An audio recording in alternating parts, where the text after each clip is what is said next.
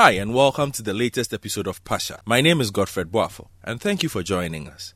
Today's episode looks at myths surrounding the coronavirus.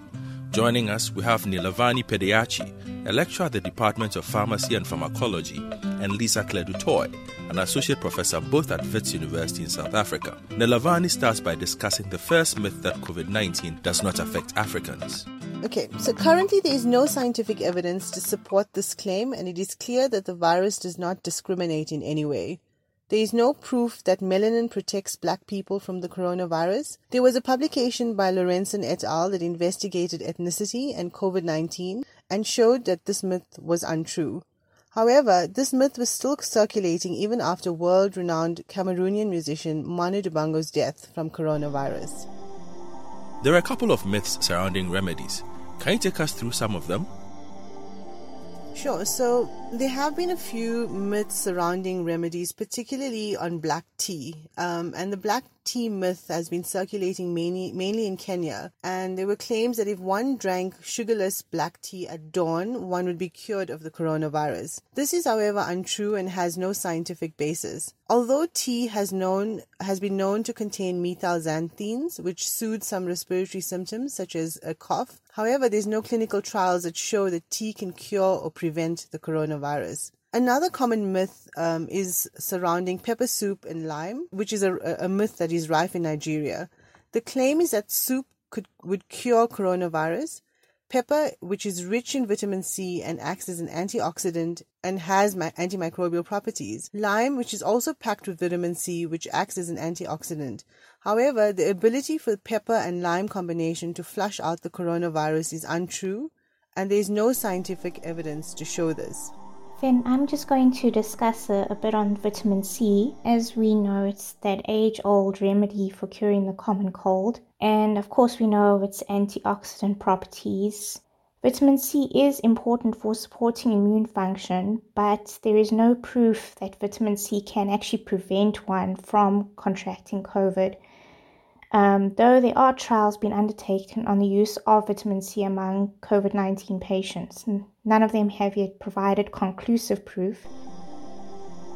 One of the more popular myths doing the rounds on social media is that 5G internet towers are the cause of what we call the coronavirus.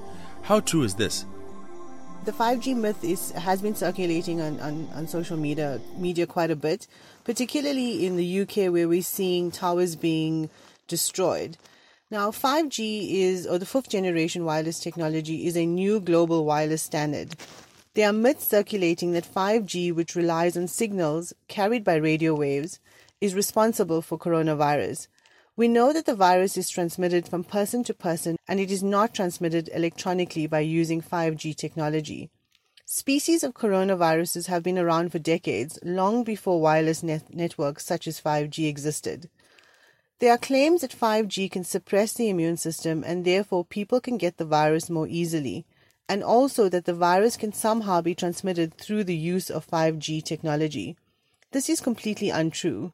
The immune system cannot be compromised by 5G radio waves. The radio waves involved in 5G are at the lower frequency end of the electromagnetic spectrum. These 5G waves are not strong enough to damage cells, unlike medical X-rays, which works at higher frequencies, emitting radiation and are harmful to cells. 5G radiation cannot penetrate skin or allow a virus to penetrate skin, and currently there is no scientific evidence that they cause the coronavirus. Radiation and viruses exist in different forms that do not interact. One is a biological phenomenon, which is the coronavirus, and the other exists on the electromagnetic spectrum, which is your 5G. Additionally, standard 5G frequencies were also ruled safe by the Commission on Non-Ionizing Radiation Protection, an organization of scientists that reviews the health risks posed by lower frequency electromagnetic waves. The latest myth gaining weight is that the virus was made in a lab in Wuhan. What do you make of this, Lisa? Okay, so of course there have been rumors on social media suggesting that this outbreak was human-made, such as saying that the virus leaked from a Chinese lab studying coronavirus. Others suggest that the virus was engineered to spread among humans.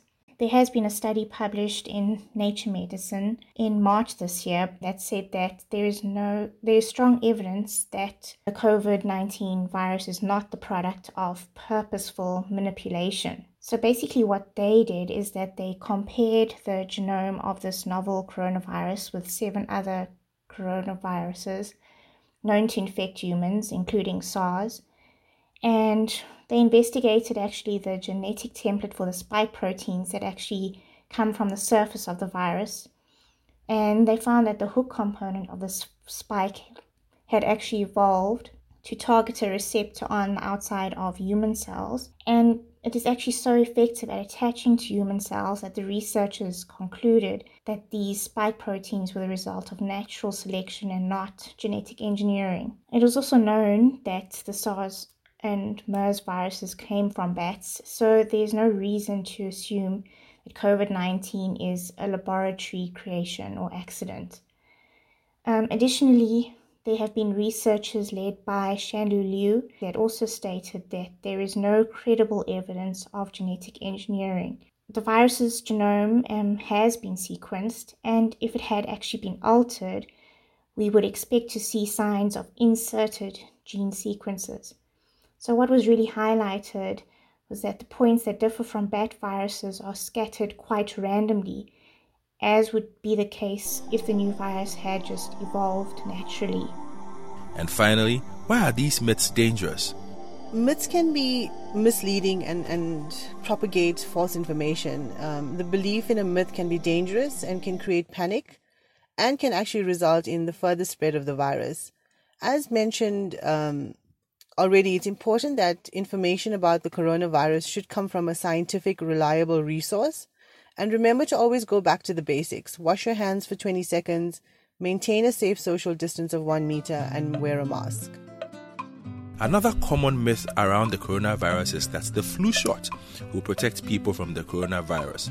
This is not true, and it's important that people seek proper information about COVID-19. Thanks for tuning into this episode produced by Ozer Patel. From me, Godfred Boafo. Bye for now.